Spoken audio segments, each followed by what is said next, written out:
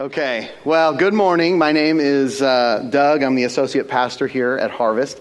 Pastor Lance is away on vacation, and he has been going through the book of Luke, as we here at Harvest love to hear the preaching of God's Word, book by book and verse by verse. And we especially love hearing it when it's done with accuracy and passion, both of which Lance has in spades. Hopefully, you'll get a little bit of that this morning as well, with God's help. Would you all please turn in your Bibles to the book of Genesis, chapter 2. Genesis chapter 2. I know that you were in Philippians. Now I'm asking you to go to Genesis. So, Genesis chapter 2, verses 18 and following. We're going to talk about shame and guilt and how the peace of God works itself into the shame and guilt that we might be experiencing in our lives. Now, Genesis 2, verses 18 through 25. We're going to focus on verse 25. Some of your Bibles will say, "We're not ashamed." Or some of your translations will say, "Felt no shame." And we often think of this time in the garden before sin has entered into the world as this idyllic time. A time of paradise. A time when there was nothing wrong. This is when in the Garden of Eden, we think of this as the time, the way it was supposed to be. Here in Genesis 2, being in God's glory is the way that it is supposed to be. In the Jewish culture, the word that is used to describe the end of Genesis chapter 2 is the word shalom. Some of you might know this word. It means peace, completeness, harmony, balanced, in accord, finished, done. Genesis 1:31 says, God saw all that he had made, and behold, it was very good. Not just good, but it was very good. This is Genesis chapter 2, the end of Genesis chapter 2. Genesis 2:2, by the seventh day, God had completed his work, which he had done. He was done. He was completed. He was finished. The idea here is that if God was done and finished, and that all was at peace and in accord. If you added one more thing or took away one more thing, it would no longer be done. The end of Genesis chapter 2, we see creation was in accord, harmonious, at peace, and finished. So why am I going on and on about this? Because I think it's very interesting, and I hope you do as well. Don't you find it interesting that the way God describes this idyllic situation in Genesis chapter 2 is with the words, they felt no shame. Isn't that interesting? That's the way it's supposed to be. That's the way it's supposed to be. A time when there is no shame. You know, Adam and Eve didn't have any awareness of evil. At this point in history, there was no evil. There was nothing to be ashamed of, as evil had not yet been committed. There was no bad intentions, no lies, no manipulation, no hidden agendas, no envy, no murder, no hatred, no jealousy, no lust, no gluttony. When we talk about a time, when you didn't have to lock your doors. What about a time when there is no doors? A time of innocence. Complete innocence. Adam and Eve were innocent, uncorrupted, without guile. Guile's an old word. It means cunning or manipulative. No one is manipulating. No hidden agendas. All of us were at some point in our lives innocent. Now, I don't mean we were sinless like Adam and Eve at Genesis chapter 2. We're born into sin. Sin entered in Genesis chapter 3, and we inherited that sin from Adam and Eve. Just like we inherited hands and eyes and mouths from them, we also inherited their sin. But there is a time when you're young, maybe 3, maybe 4, maybe 5 years old, where you're innocent to the evils of the world, where you trust the adults around you. That's why you can take advantage of children. That's why people do take advantage of children in the most despicable, disgusting ways, because they're innocent. And all of us at some point experience that kind of innocence. It reminds me of a poem I heard, and I condensed it here. But it goes like this. The greatest poem ever known is the one poets have outgrown. The poetry innate untold of being only 4 years old. Still young enough to be a part of nature's great impulsive heart. Born comrade of the bird, beast, and tree, and unself-conscious as the bee. And life that sets all things in rhyme may make you poet too in time. But there were days, O tender elf. Oh, there were days, O tender elf, when you were poetry itself. That's by Christopher Morley. There was a time when we were all a tender elf. When the evil of the world had not yet corrupted. Where we still trusted those around us. But then something happens. We grow up. Just like Adam and Eve, we find ourselves at a crossroads where we can maintain that innocence or we can indulge. Or even worse, maybe it's not you that were at the crossroads, someone else took advantage of you and they indulged in something selfish. And you were introduced to the evils of the world through someone else's sin. And your innocence was taken from you. Maybe something has happened to you, or maybe you indulged in some kind of sin. Where you were at the crossroads and you indulged. You know, God gives us a glimpse of this crossroads just a chapter later in 4:7, Genesis chapter 4, verse 7. This is a story of Cain and Abel. We talked about this a little bit in Sunday school. God looked down on Abel's sacrifice and found favor on it.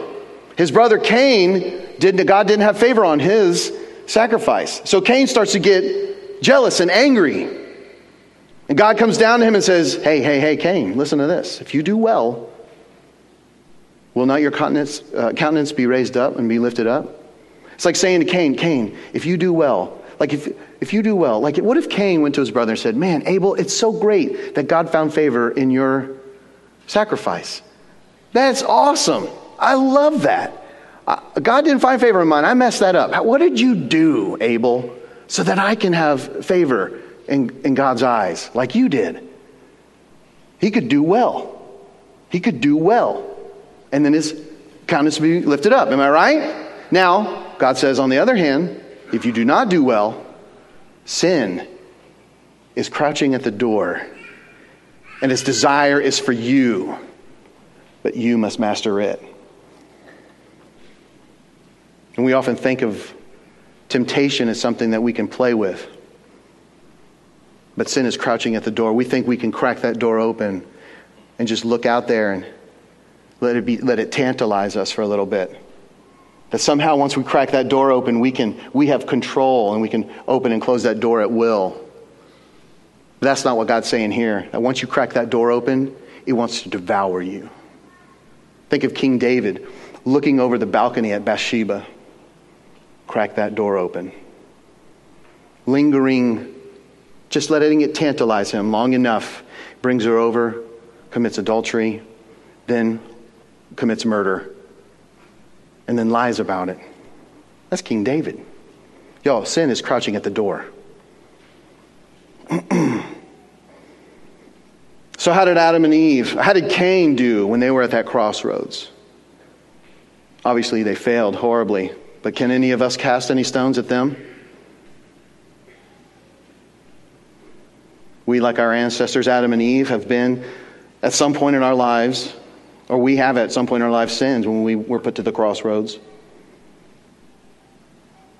May not be every day, but I'm sure there's a lot of people in here right now. You might be thinking of something that you wish you would not have done. We've compromised our innocence. We've justified our selfish actions. We've indulged in darkness. We have let loose our tongues. We have all sinned and lost that tender elf that we once were. And what happens when we sin? We all know this. Genesis 2:17. God says, but from the tree of the knowledge of good and evil you shall not eat. You shall not eat, for in the day you eat of it, you will surely die. The Apostle Paul harkens back to this when he writes in Romans 6:23, the wages of sin is death. So what happens when we sin? We die. Now, looking at Adam and Eve, did Adam and Eve die immediately when they ate the forbidden fruit?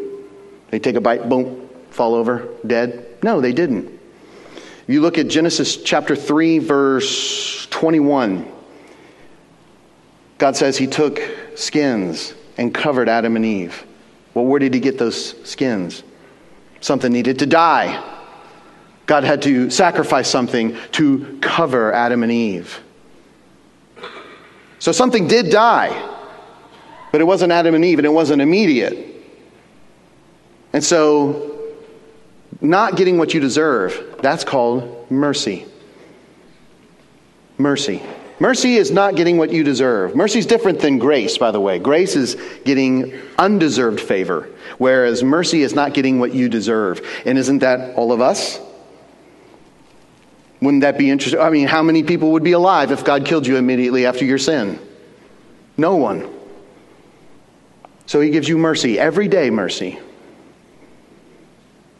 And so the paradise of the Garden of Eden in Genesis chapter 2, where there is no shame, has now been shattered by the introduction of sin and its consequences. Everything is thrown off balance. There's no longer harmony, but discord. Sin has been added to creation. Remember, he said it was very good. It was done. Doesn't need anything more, doesn't need anything less. Sin came along and was added to creation. And now creation itself is no longer done, but it is now undone. Shalom has been broken. It's a terrible predicament we find ourselves in. For we long to be in relationship with the Lord. God made us, just like Adam and Eve, to be in relationship with him.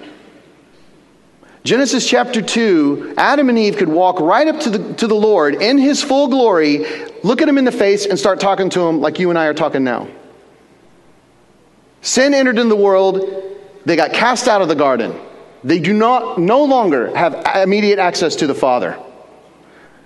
And we, like Adam and Eve, were all born with this God-shaped hole in our hearts. It is an infinite hole. Infinite. And you can fill it with whatever you want. And we often try to, don't we? We'll fill it with all kinds of different things. But only something infinite can fill an infinite hole.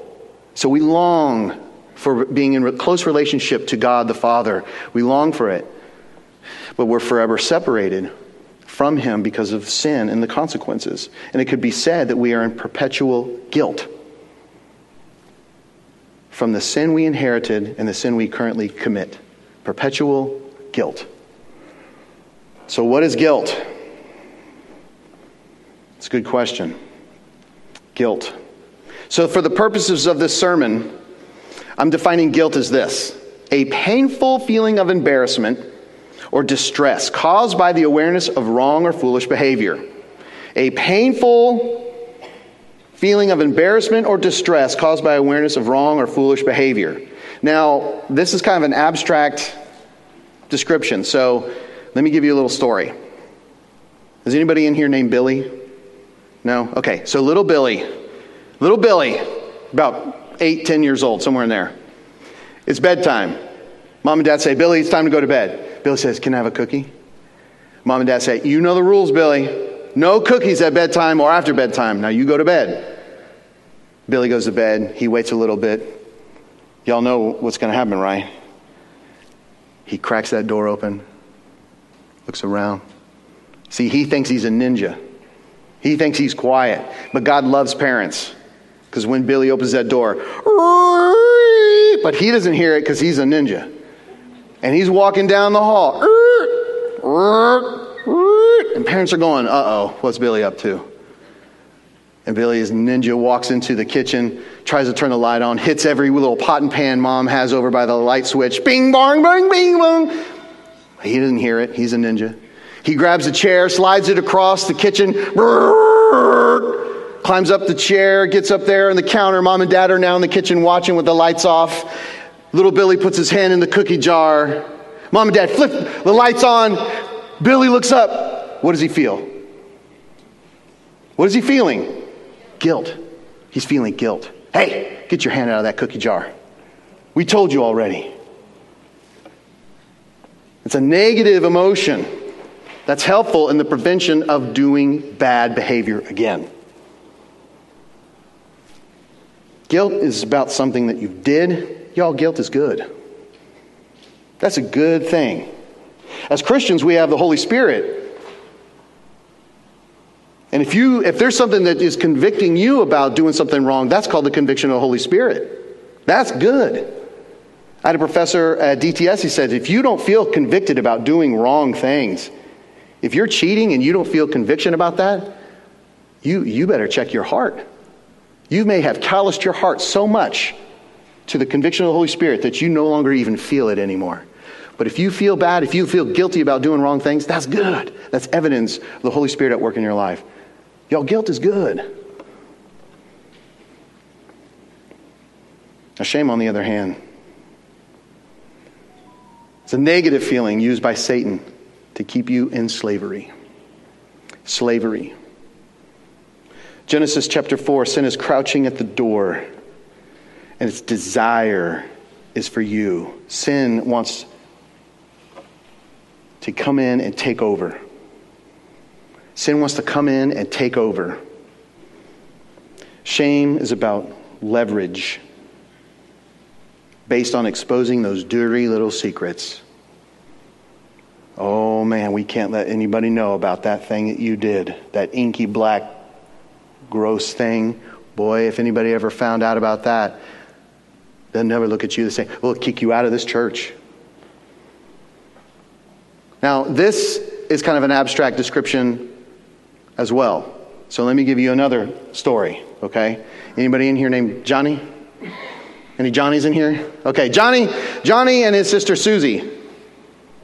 We good? Okay. Johnny and Susie. They go visit Grandma every summer. Grandma's got a nice big spread out in the country. She's got a pond in the backyard. And every summer they go out there and they do chores and stuff. It's a wonderful thing. So Johnny's out doing his favorite thing at Grandma's house. He's in the backyard, or the back where the pond is, and he's skipping stones. You know that, right? You know, down skipping stones. He sees on the other end of the pond, he looks down there and he sees a group of ducks that Grandma feeds. You know, Grandma loves these ducks. And they're over there, and he goes, man, I wonder if I could throw a rock that far. I don't even think I could throw it that far. You know how kids' brains work, right? So he rears back and he throws this rock, and he sees it going. And he knows the trajectory. It's aimed right for these ducks. So he starts to, get scared. He's running around the pond, clapping, hey, ducks, fly away, ducks. And sure enough, the rock lands on one of the ducks. Thud, kills the duck. He makes it over to where the ducks are. It's Grandma's favorite duck. What is he going to do? He feels terrible. He's holding Grandma's favorite duck, and he looks around, and he just digs this shallow grave, covers it up real quick, pats it around so that nobody can see, and he looks up at the house, and guess who's looking at him in the house? Susie. She sees him, and her lips curl in an evil smile. Later on at dinner time, Grandma says, Susie, it's your turn to clean the table, do the dishes. Susie says, I think Johnny wants to do that. Grandma says, what? And Johnny goes, okay, I'll do it. Grandma says, that's kind of weird. So he gets up, does the dishes, all that.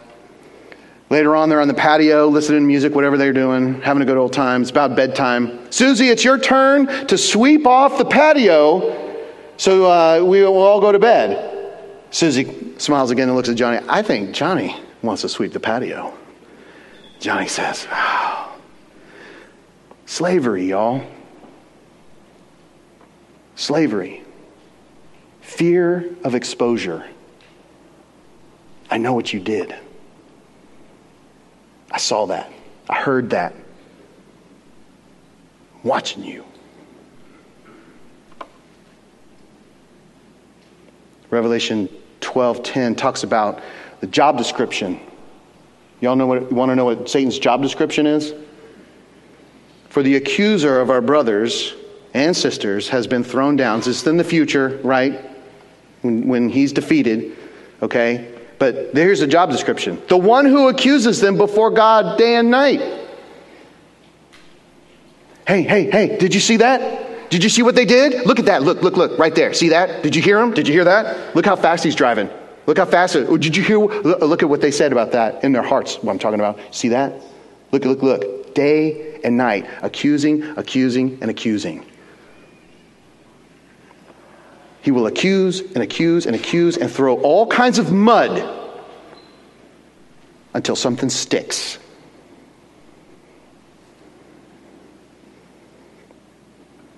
Once something sticks, now the enemy's got leverage over you. It's got leverage. Just real quick, if you all will turn to 2 Timothy chapter 2, verses 22. 2 Timothy 2, 22. A lot of twos. 2 Timothy 2, 22 and following.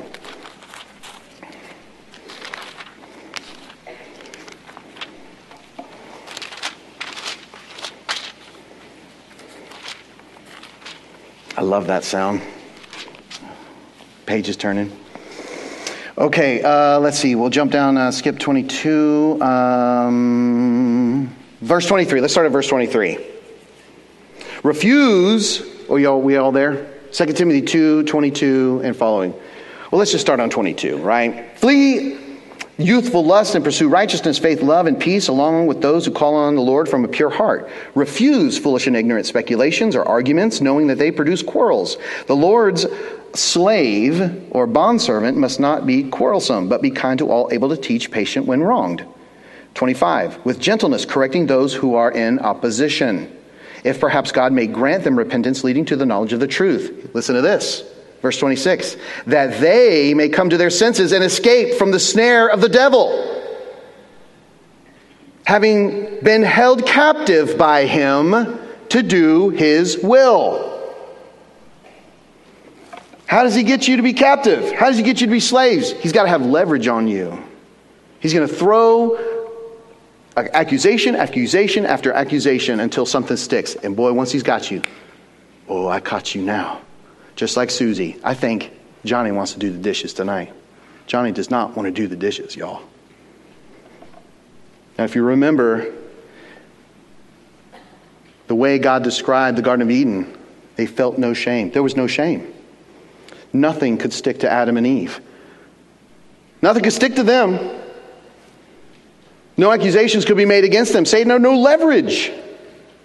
But once sin entered into the world,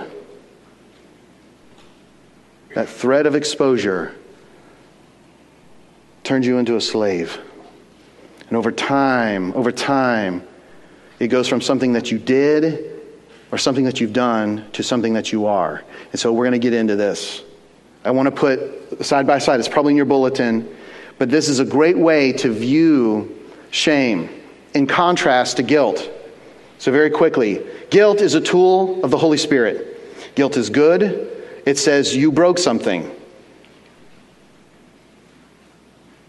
Like, if y'all have young teenage boys in your house, you can't have nice things. Okay? I love you, Fisher. I'm saving up for when you go to therapy, all right? So, sorry. My son runs everywhere. He runs all over the place. And he cuts corners and stuff. He knocks over picture frames, all that stuff. He breaks stuff. All right? That's what boys do. Guilt says you broke something. Guilt says this is something that you've done. It's motivated by God's love. Guilt is about progress, and it is based in the truth. Now look how this is contrasted with shame. It's a tool of Satan. It is bad, and it says you're broken. Hey, slow down around that corner. Guilt says, come here, Fisher. Look at this. You broke this thing.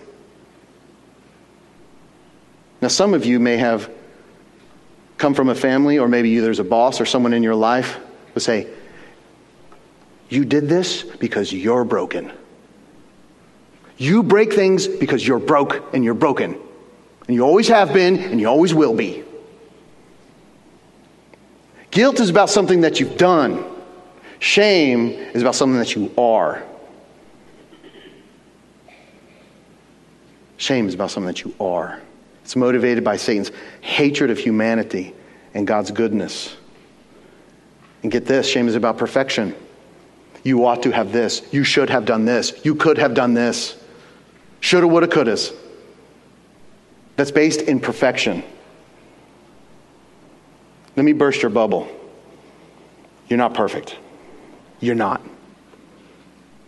But guilt is about progress. Hey, I messed up. I broke that thing. I did that thing. I stole that cookie. You're right. That's something that I did. I feel bad about that. I'm embarrassed about that. I don't want to do it again. Hey, all right, good. That's about progress. Shame is about perfection. You're a low down dirty thief, Billy. You've always been a thief and you always will be a thief. That's shame. And you'll never be anything but a thief. Because contrasted with that is perfection. And it's based in lies. Lies. So we got the plan of the enemy. I told you.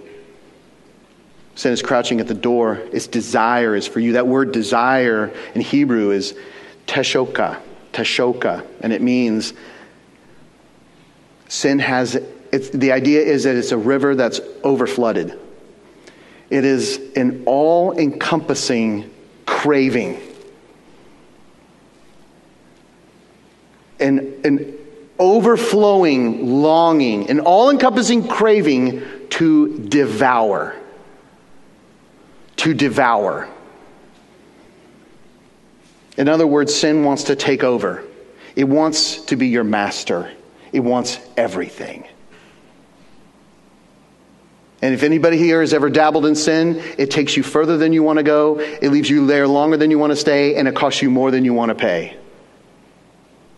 Because it wants everything. Sin wants everything.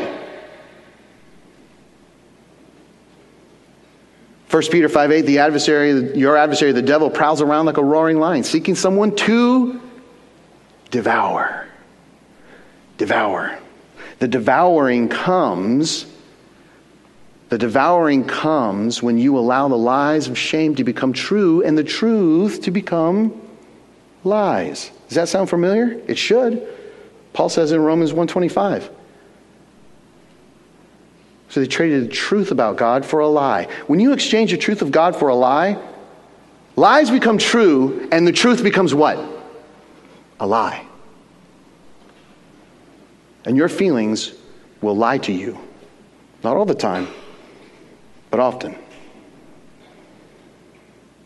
So when you start to believe the lies of the enemy who tells you that you are broken instead of that you broke something, when you start to believe the lies of the enemy that tells you that you're nothing but a low-down, dirty thief, Billy, you're nothing but a low-down, dirty thief. You always have been, you always will. Instead of making a mistake and just taking a cookie. The lies of the enemy that tells you that you're unlovable and unredeemable.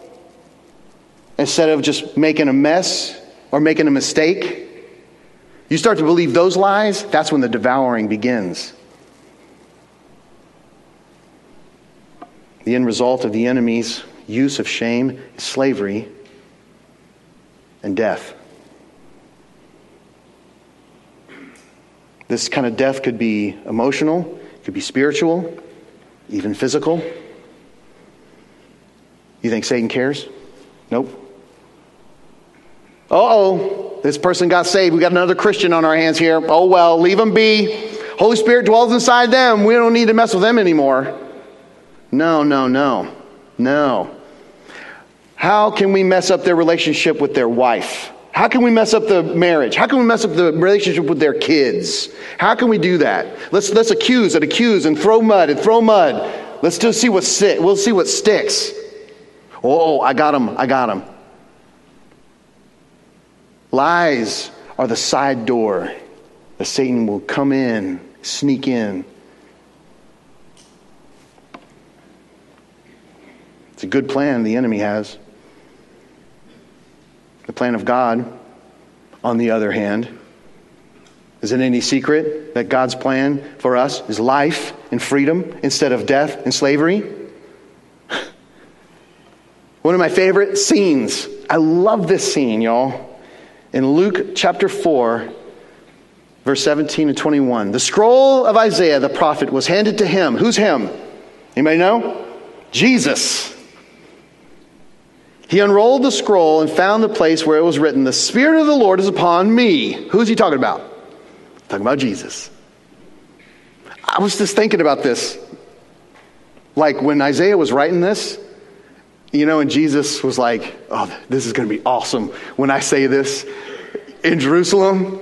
Like, this is going to be awesome." So anyways, yeah. So Jesus is reading this. "Spirit of the Lord is upon me, for he has anointed me to bring good news to the poor. He has sent me to proclaim the captives will be released, that the blind will see, and that the oppressed will be" what? Set free. Set free. "And that the time of the Lord's favor has come upon..." Oh wait, so the blind will see, the oppressed will be set free, "and that the time of the Lord's favor will come." He rolled up the scroll, handed it back to the attendant, sat down. It's like a mic drop. Boom. And what? And I don't think anybody understood, because it says here, they began to speak to, all the eyes of the synagogue looked at him intently. He's like, "Oh, they don't get it. Well, let me help him out."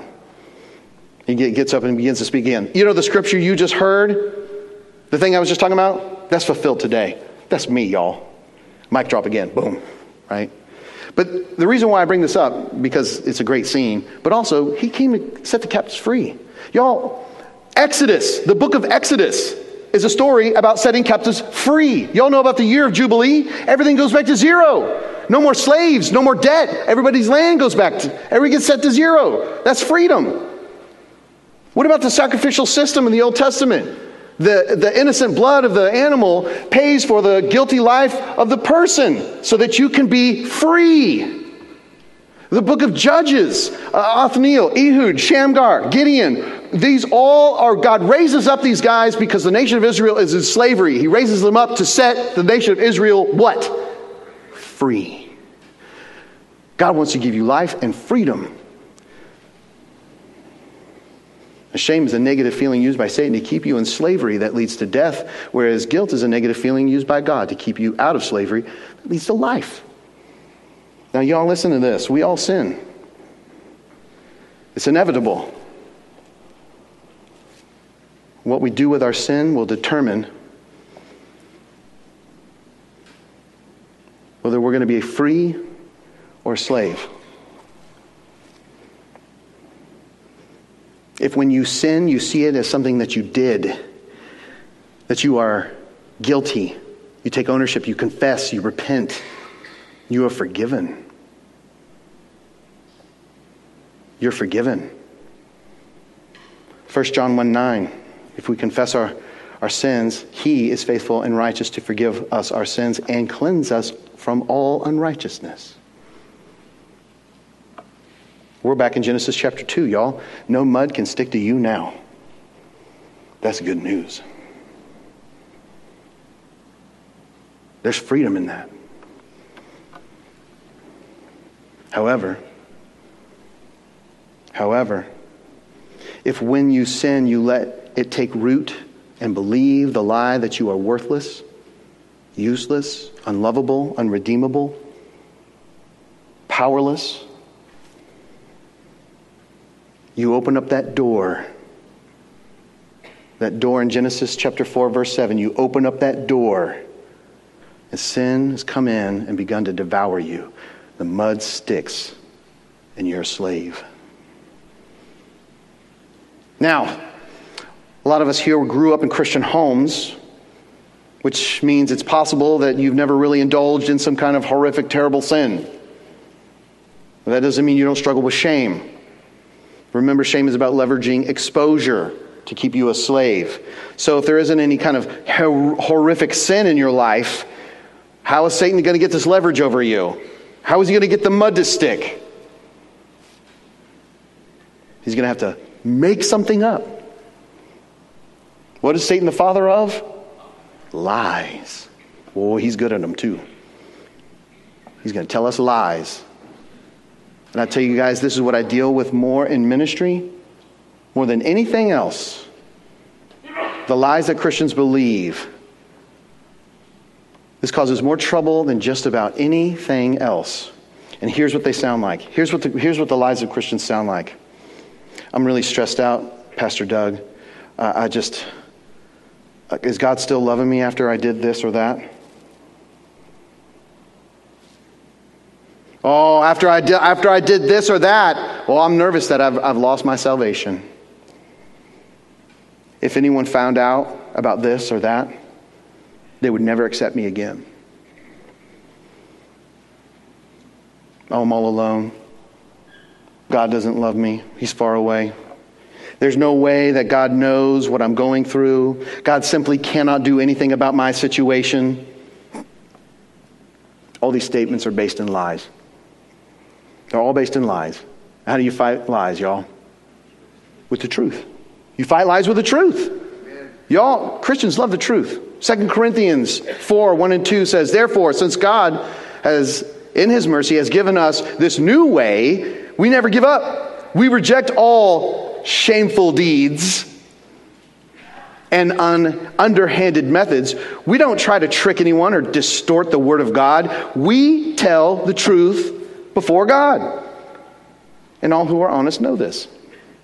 Christians love the truth. So what is the truth? Some of you might know where I'm going. But first, we have to talk about something else. Remember, we're talking about the peace of God. So let's quickly turn to Philippians chapter 4, back what Mr. Rob was reading.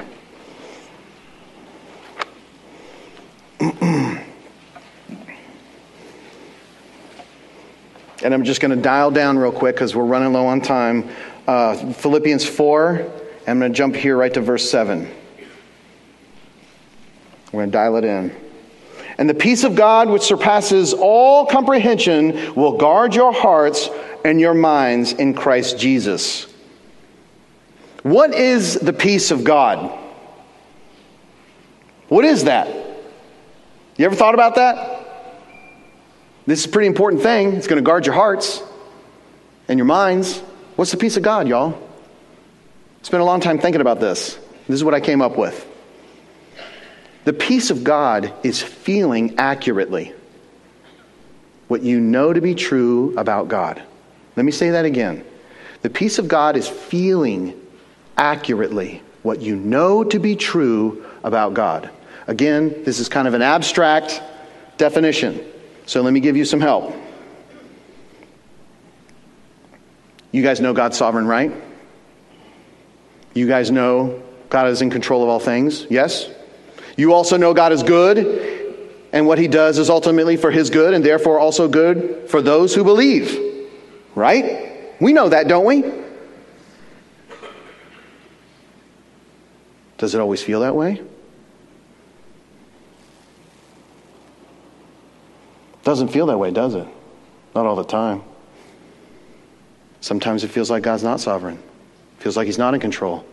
Sometimes it feels like He's far away. Sometimes it feels like He's not good. It feels that way. And these feelings are not based on the truth, are they? What's the truth? Truth is God is in control. That God is good. That God is not far away. That's the truth, but your feelings are not based on the truth when it comes to this. They're based on lies. Therefore, those feelings do not accurately represent reality. Those feelings are not representative of reality. Now, I know anyone here 35 and older, this makes perfect sense to you. You're like, yeah, of course. But for the younger generation, this is a difficult concept. Because they think their feelings are more real than anything else. Feelings trump all. So when you start to believe that those feelings are true, those lies, those feelings based in the lies, when you start to believe that those feelings are true, you've exchanged the truth of God for a lie, y'all. That God's far away, that God doesn't care, that God's no good, that God's not in control. You feel that way and you go, you know what? I don't really think He is in control. You've exchanged the truth for a lie, haven't you? The feelings that are based on circumstances are most likely not based in reality. But if you believe those feelings are true, then you've exchanged the truth for a lie. And this is what I'm talking about. The culture your kids are growing up in is this is what they're dealing with. A culture where feelings are more real than reality. And this is what it sounds like. If you're a little boy and you feel like a girl, what does the culture tell you? You're a little girl. You feel like a girl, you're a girl. If you're a little girl and you feel like a boy, oh, well, you're a boy. We change your name. You can have whatever pronouns you want. Blah, blah, blah. That's the world your kids are growing up in. And this is real thing for them.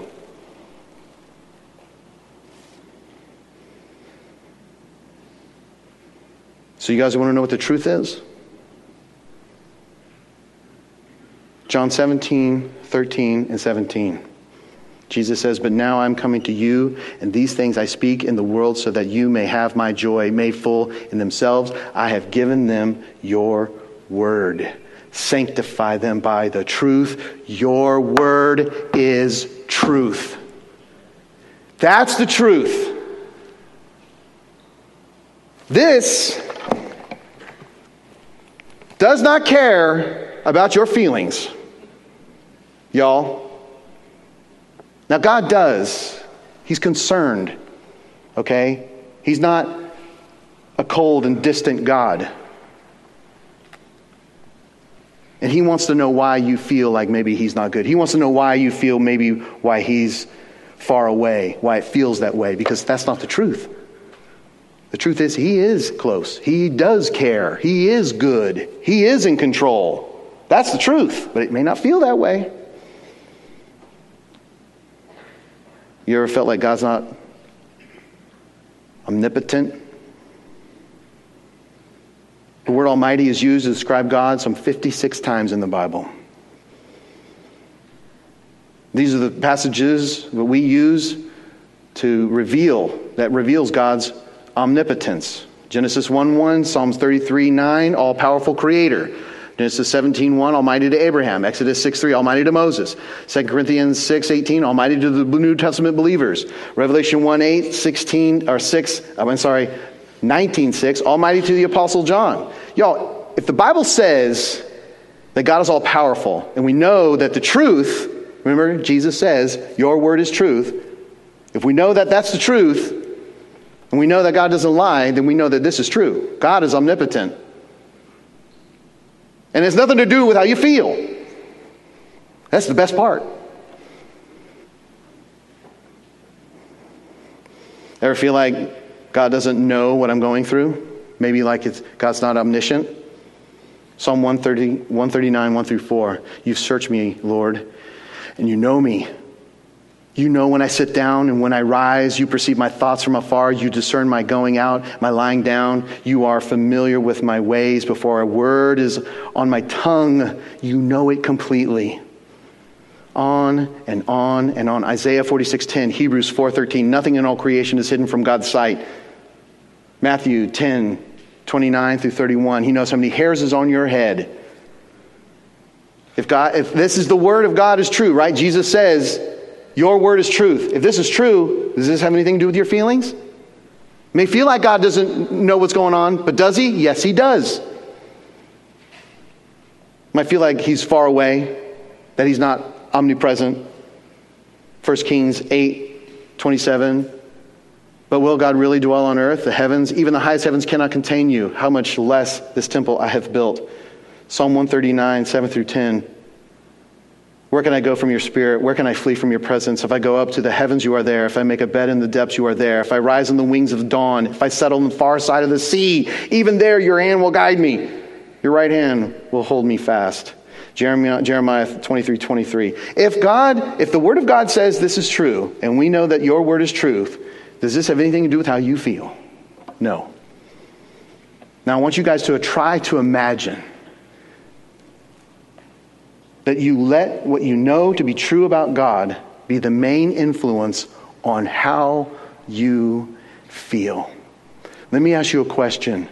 If God is in control, if God is really in control, today could be the last day you ever experience fear. stress, anxiety, loneliness. Think about that. Today could be the last day you experience these things. If God really is sovereign and all-powerful, this could be the last day you experience fear or stress. Think about that. No matter what you're going through, your circumstances will no longer have any influence. No more influence on how you feel.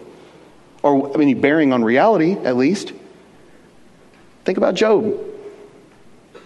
He lost his daughters, his sons, manservants, maidservants, cattle, land, houses, money, reputation. He even lost his health. The test for Job was to maintain the truth of God and not indulge in a feeling-filled pity party, which is probably what I would have done. He still felt grief and loss and anger and frustration. He felt all the stuff, but he never turned on God. He never allowed his feelings to dictate the truth. Job maintained that God is good. Daniel, Shadrach, Meshach, Abednego, King Hezekiah before Sennacherib, Elijah's servant in 2 Kings 6:15 through 16. This story, remember the servant comes out and he's freaking out because there's an army surrounding him, and Elijah says, let's open his eyes. And there's chariots of fire everywhere. Like Job, these are examples in the Bible of people who didn't allow their feelings to control them, but allowed the truth of God to control their feelings. Imagine Shadrach, Meshach, and Abednego standing at the fire. What would the wisdom of man say? I'm about to die. You better save your skin. This is going to hurt. You better save yourself. Go tell that king whatever he needs to know. That's the wisdom of man. But they're not letting their feelings dictate their reality. They're letting the truth of God dictate how they feel, and they say, bring it on. Throw me in the fire. I'll die and go and be with God. You throw me in the fire and maybe God saves me. Either way, it's a win-win. What you got? Bring it on. They all had the peace of God that surpasses and goes beyond and transcends human understanding. How is it possible to get this? How did Job and David and Shadrach, Meshach, and Abednego, how did they do it? How did they get this peace of God? Y'all, it's not a big secret. Proverbs 3, 5, and 6. Whew. Trust in the Lord with all your heart. Don't lean on your understanding. In all your ways submit to Him, and He will make your paths straight. Well, what does that look like in real life, Pastor Doug? Well, I'm so glad you asked me. Rejoice in the Lord always. Again, I say rejoice. Let your gentle spirit be known to all people. The Lord is near. Do not be anxious for anything, but in everything, in prayer, and pleading, and humility, and with thanksgiving and gratitude, let your requests be made known to God. And guess what? The peace of God, which surpasses all comprehension, will guard your hearts and your minds. NASB. The peace of God, which transcends all understanding. NIV. You will experience the peace of God, which exceeds anything we can understand. Peace will guard your hearts and your minds as you live in Jesus Christ, or in Christ Jesus, New Living Translation. Y'all, this is a discipline. This is something you have to work at. This is part of the sanctification process of bringing out what God has deposited inside of you. And it takes time. It takes time. Now, shame will lie to you and say, you have to fix this today, like a light switch, on, off. You have to be perfect today. That's a lie. Remember, it's about progress. This takes time. The peace of God, which surpasses all comprehension, takes time and discipline. You got to work at this. Now, I know we've covered a lot this morning, so this is what I want you all to take away, okay? Shame is a negative feeling used by Satan to keep you in slavery. I'm going to connect the dots here. You ready? Shame usually comes in the side door of your soul through lies. Feelings that are based in lies lead to spiritual, emotional, and even physical death or slavery. To fight these lies, the enemy, you have to use the truth. What's the truth? God's word is true. There's your nutshell. When you discipline yourself in the truth, your feelings will over time start to match what you know to be true about God. Does that make sense? Over time, you'll start to acknowledge, hey, God's in control. And those feelings that you have will start to match that. And they will no longer be based in, he fell off his throne. You'll become one of those who don't allow their feelings to control them, but allow the truth of God to control their feelings. How amazing would that be? When that happens, you'll have the peace of God that surpasses all comprehension. And this peace will guard your heart and your mind in Christ. Now, I will tell you real quickly, Piper had scoliosis surgery a couple years ago. And then we were up in Dallas. And the night before it was an 8-hour-long surgery. And I met the surgeon. He looked like he about 16 years old. I was not confident in this guy. And I was very prepared to be up all night, worried sick about dropping my daughter off. This is COVID, so I had to drop her off. I couldn't go in with her. Only Maggie could go. I was confident I was going to be up all night, worried sick about this surgery. And I was getting text messages from Harvest. Hey, we're praying for Piper. We're praying for you. And before we went to bed, Maggie and I prayed. And we said, Lord, you're good and we trust you with our daughter. And this wave of peace came over me. And I slept like a baby that night. Because what I knew to be true about God matched my feelings. And it was amazing.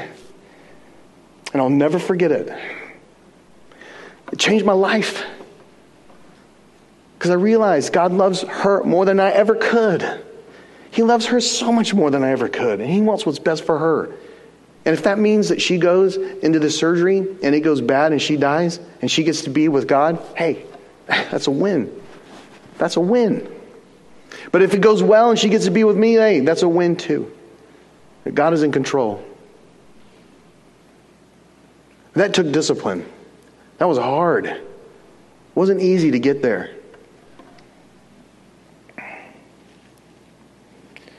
Philippians 4:9, the things you have learned and received and heard and seen in me, practice these things.